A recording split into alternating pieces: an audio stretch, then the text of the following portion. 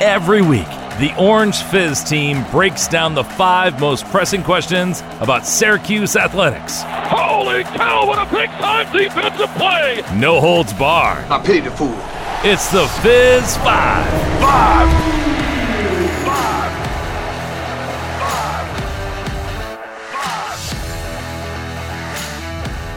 Time for our instant reactions post-game space. Syracuse and Pitt just wrap things up in a game that ended up a lot more dramatic than I think we all thought through the first, 30, 35 minutes. Pitt 84, Syracuse 82 is your final. Another tough loss for the Orange, and this time at the hands of a conference opponent. SU now goes down for the first time this year at the hands of an ACC opponent. Now 1-1 in conference, 8-5 overall. And a disappointing one for Syracuse, one that ended up a little bit closer than the actual game was. I think anybody who paid attention would agree with that. And the main takeaway that I had from this one, especially with about 10 minutes ago in the second half when Syracuse trailed by 20 points, which was the largest Pitt lead of the day with, I think, 10 and a half minutes to go, is that this Syracuse squad is not a tournament team, folks. It simply isn't.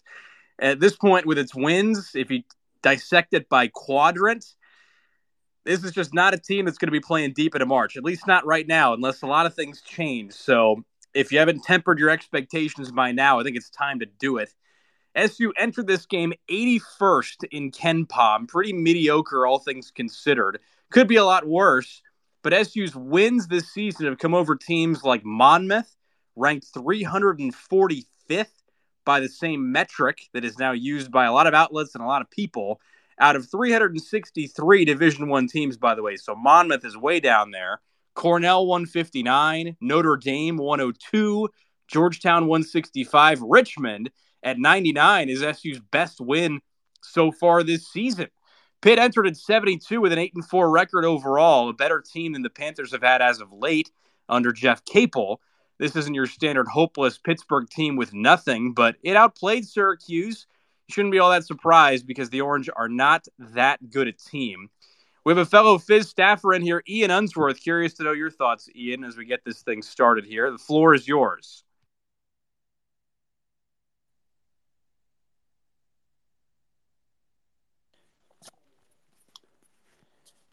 Hey, Carter, how's it going? You got me? I do. Go right ahead. All right. I know you've got a lot of things you want to hit on here. So, I mean, look, just coming off the end of that game, and I know, like, there were times in the second half, at least in the beginning of the second half, into the first half, when I lulled off and started watching Miami, Virginia because it was close, and I don't think any of us expected the game to get close.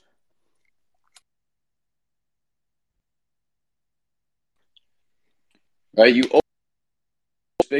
overcome this big old deficit. You come all the way back. And then those last two plays just left me mind-boggled. Those last two plays were probably some of the worst out-of-timeout basketball. I don't even know what to call it at this point, but that was some of the worst coaching out of timeout I've seen. What is your play when you are down, what was it, 1 point? It was 83-82.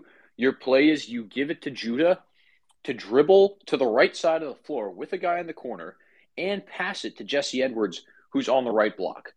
That's an automatic setup for a double team, even if the pass gets through to Edwards. And instead, Mintz, seeing the double team, just picks up his dribble, and there's nothing else going on. Everyone else is just standing there watching him.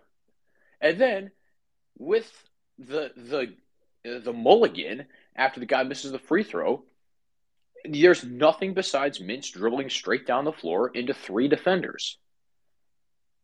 At a certain point, like, what? Come on, man. Like, that just frustrated the heck out of me. Because Boeheim, to his credit, made some changes tonight that put Syracuse in a good position. Yeah, he stopped messing around with Benny Williams and Chris Bell and just let the players play that needed to be on the floor. And you get all the way back. You're so close to the finish line, and then you just fall flat on your face with two, I would say, non-plays from a coach that's been here for almost 50 years. Like, come on, man. Like, that to me it tore my soul out of me.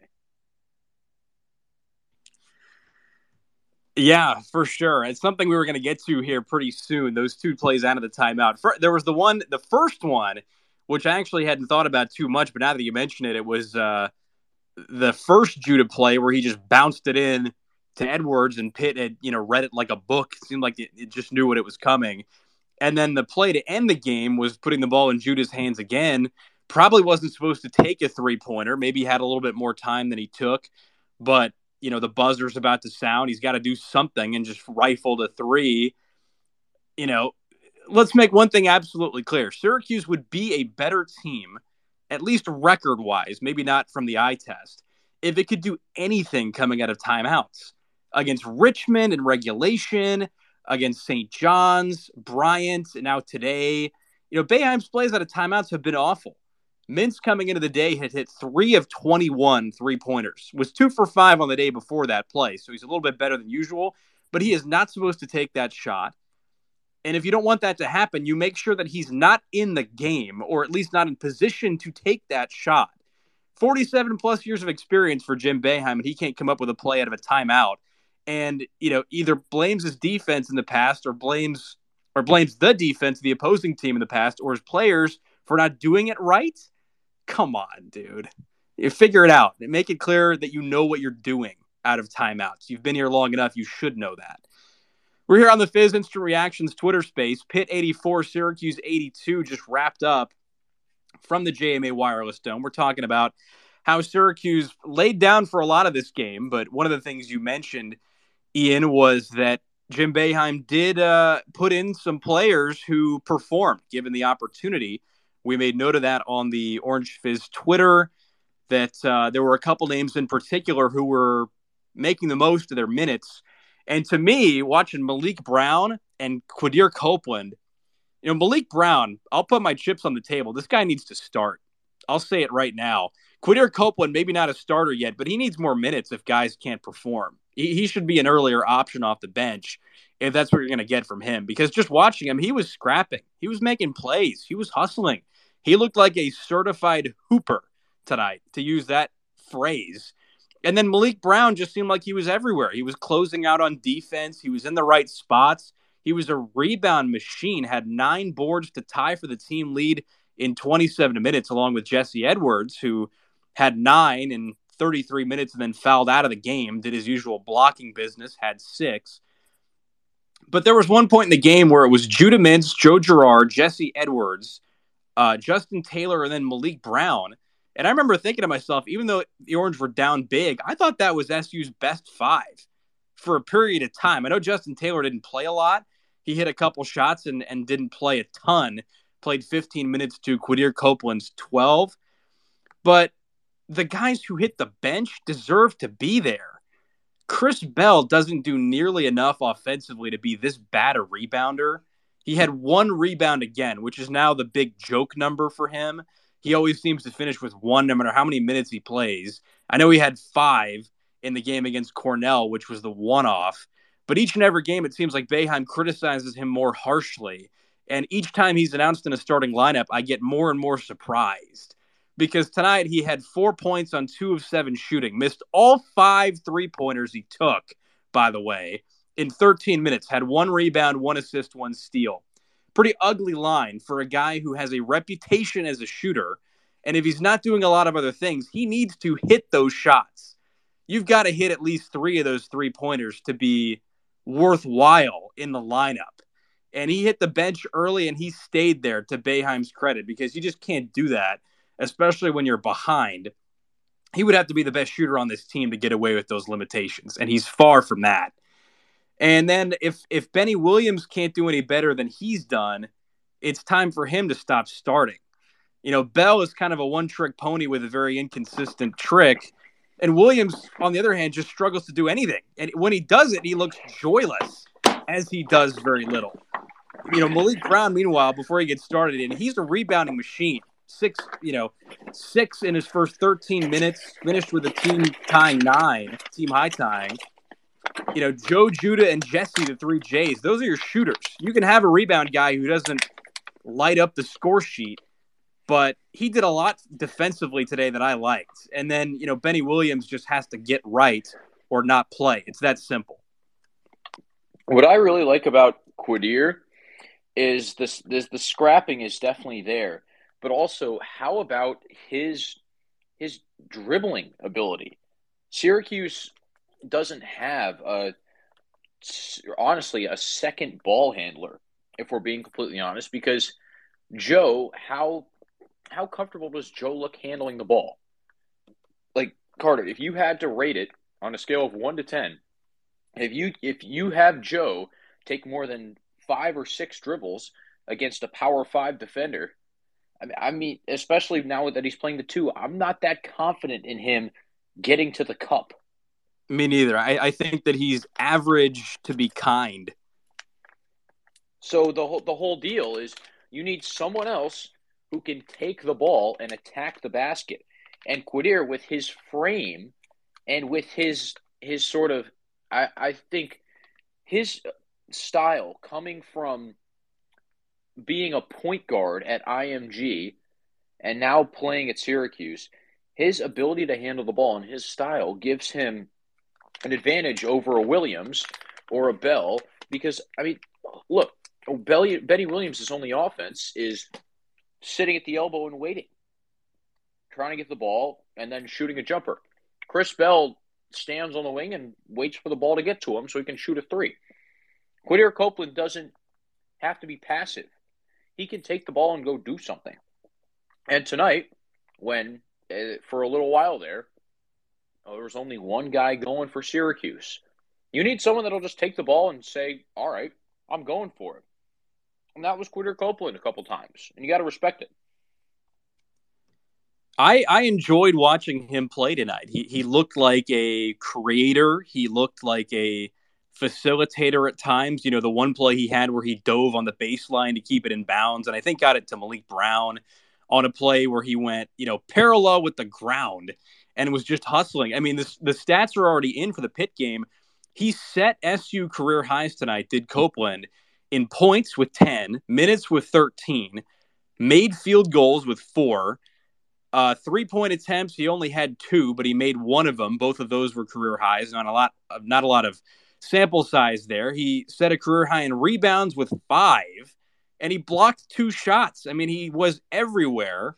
I know for a point guard, you look at assists. He didn't have any of those tonight, but he was stuck at small forward tonight. If you looked up and down the lineup, they put Malik Brown at the 4, and they had Copeland in at the 3 because Jesse was manning the 5, and then you got your 2 guards up top. Quadir is a guard by trade, but he, like you said, he offers more with his skill set than do either of those 2 guys who are just catch and shoot guys. Bell and Williams have got to do more. I'm just not sure they have it in them right now. And until that happens, they should be challenged. That's the bottom line. It's not like Benny Williams is a senior who owns the position. He's a second-year player who, to this point, looks like maybe he might have been a little bit overrated by recruiting services, or maybe his skill set was overstated because he's a very one-dimensional player. And I question his headspace at times. I just, I had a hard time watching him tonight, and I thought that the guys who came in and played for him showed a lot. The thing you also mentioned with Copeland a couple times, Carter, is the passion, or he's hooping, the emotion. That's the kind of thing that goes into rebounding and goes into winning the loose ball, like all that sort of stuff. The fire that Copeland plays with, neither Bell or Williams really exhibit that. Benny has gotten heated this year, but it's never been for the right reasons. It's always a reactionary thing, or it's always I didn't get this call, or this guy bumped into me. Copeland gets excited out there. Isn't that good to see? Like someone who will bring a spark off the bench, and not just like a spark, hit a 3 or get a defensive stop, but a spark that's tangible that the crowd can feed off of. Yeah, I think Copeland may lead the team in body language. I think Benny's down there at the bottom. on the stat sheet. Syracuse basketball in a down year needs that more than anything to keep the fans engaged. Yeah, passion's a big thing. I think you saw some of it from the guys tonight, especially Quadir and the time that he had. Like we said, the Orange career high in minutes, and I think he showed a lot, as did Brown. So as we move on from the player topics, we've expressed our opinions there. There are some guys who have things to work on. There are some guys who may see a little more playing time. Boeheim's usually pretty coy with what he says about that, and he is usually resistant to change. Has yet to change up his starting lineup since all the way back in the Lehigh game. It's been the same every time. But we'll see if that's the case going forward. But bottom line, even with some of the good things you saw today from the players, unless some good things happen with SU, unless Joe Girard stops starting slowly with the rest of the team. First half, he missed all 3 shots he took and had 3 turnovers. He made that big 3-pointer late, and he finished with 16 points. But, the stats, I think, lied to you a little bit there. He did not have a great game, led the team in assists, but he needs to do more. He's defensively limited. He's not a shot creator. And when he's missing shots, he shouldn't play. At the end of the day, I think Boeheim's slowly realizing that. But this is a guy who has a role, and when he can't perform it, it's really a detriment to the team. And I think Girard is he's the conductor for Syracuse in a sense. If he's going, then the rest of the team will go with him at the beginning of a game. Some guys have to grow into things. They can't jump off. Like, I would say Justin Taylor's an example of this. He's not one that's going to come in off the bench right away and give you, 6-8 points in the span of a media timeout break. Like, he needs to get comfortable. The other guys, like, I would also say, you look at a player like Munir Hima who comes off the bench, Symir Torrance, they need to get comfortable. They don't just come in right away and give you points. Joe Girard's the only player that can do that, but his slow starts have held this team back. And even in those 5 wins, every single first half, Syracuse the game was within 3 points at halftime, or Syracuse was losing. So there is no, if you're out there betting, you can take just fade Syracuse first half and make yourself some easy money, because they were favored tonight and they were down 8 at halftime. And if you look at the first half stats, Judah Mintz is 3 for 7. JG3 is 0 for 3. The only shots he took were threes and free throws. There's not a whole lot of offensive involvement from Joe when he's not making his threes. And then everything is put on Judah Mintz's shoulders. Yeah, and there are things that Judah Mintz can't do, unfortunately. He's a good player. He's a starting caliber player. Led the team in points today with 24, but he's not an outside shooter, and he can't do everything. You can't let him just weave into traffic every single time, because he can't do it 100% of the time. You could get him into foul trouble if he's not careful, and et cetera. But Girard today, 3 for 8 3-pointers, 16 points. Doesn't tell you the whole story. And Syracuse, again, had another bad first half at a game that the Orange lost by 2. If SU hadn't trailed by 8 at the half, this is a game that it could have won. But, SU got away with bad first halves against Oakland, against Monmouth, and against Cornell. Only recently, too. Now, those are not the only ones on the year, but those are the ones that I think of off the top of my head. Now, again, against Pitt, that helps you get down 20 points in the second half with 10 and a half minutes left. And, you're right, because this is a bad trend. So if you're betting, bet the trend. Syracuse is not a first half team for whatever reason. And it could have to do with Girard's comfort, just could have to do with other guys' comfort. Jesse Edwards had a diminished offensive role in this game, only had 8 points. It felt at times that they struggled to get the ball to him. And that's without, sorry to interrupt, Carter, but that's without John Hughley. It wasn't really mentioned a whole lot on the broadcast as they went through the game, at least the TV broadcast. But Pitt was without John Hughley, who was their best big. Yeah, and a couple guys in foul trouble for Pitt, too. They didn't even get to play their strongest lineup for most of the game. Federico fouled out. Cummings and Hinson both finished with 4 on the day, but it forced Capel's hand a few times. This is a game that Syracuse probably could have won if it played a solid game of basketball. But unfortunately for the Orange, it's time that we stop talking about Syracuse as a team that maybe should be better and maybe is better, but just keeps doing things wrong. SU does things wrong because it is not that good of a basketball team, at least not right now. If you can't shoot from outside, you can't get anything from your forwards, can't keep your center out of foul trouble, which didn't happen today, although Jesse's been better with the fouls. Can't play sound defensive positioning. I mean, these guys weren't sliding.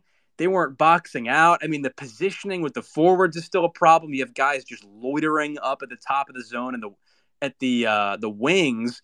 You just pitch and catch to the corner, and then they're just lunging over with a hand, trying to defend three-pointers that just get made. I mean, Pitt today hit 13 three-pointers. Nelly Cummings, again, had a great game in the Dome. 22 points on 6 of 11 from three-point range. Only took 12 shots on the day, 1 from inside the arc. This is a Pitt team not renowned for its outside game, but they looked frighteningly similar to Colgate today, who Cummings played for last year. But anyway, Syracuse did a lot of things wrong today. And if you look at it as, this is a good team that did a lot of things wrong, what are you doing? Those are things that bad basketball teams do. If you don't shoot well or play defense well, and you lose the rebound battle again, and you can't play defensive positioning, aren't those things that bad basketball teams do? Because I think they are. SU used to be a team in its day that struggled for points even though it played stout defense. Well, now it's a team that struggles for points with disorganized, bland defense that can't figure out where to stand in the zone. That's a bad recipe. And, the timeout thing we've touched on and the starting player thing we've touched on from Bell to Williams.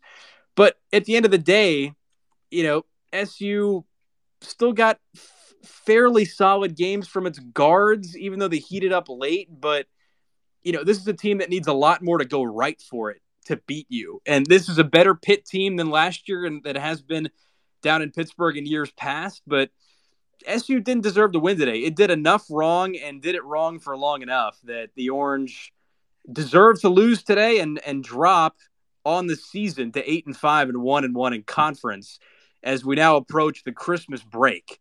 So this has been Carter Bainbridge alongside Ian Unsworth in the Orange Fizz Instant Reactions Twitter space. We're just wrapping up here.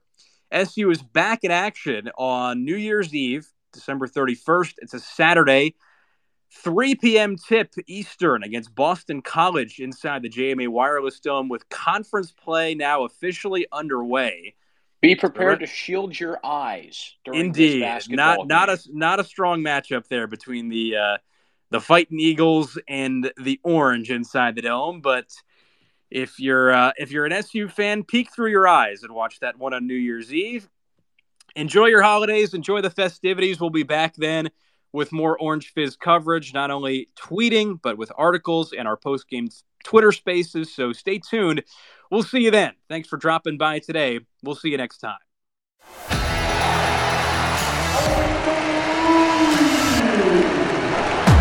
And that's your Fizz 5. Listen next week. Subscribe, rate, and review. This has been an Orange Fizz production.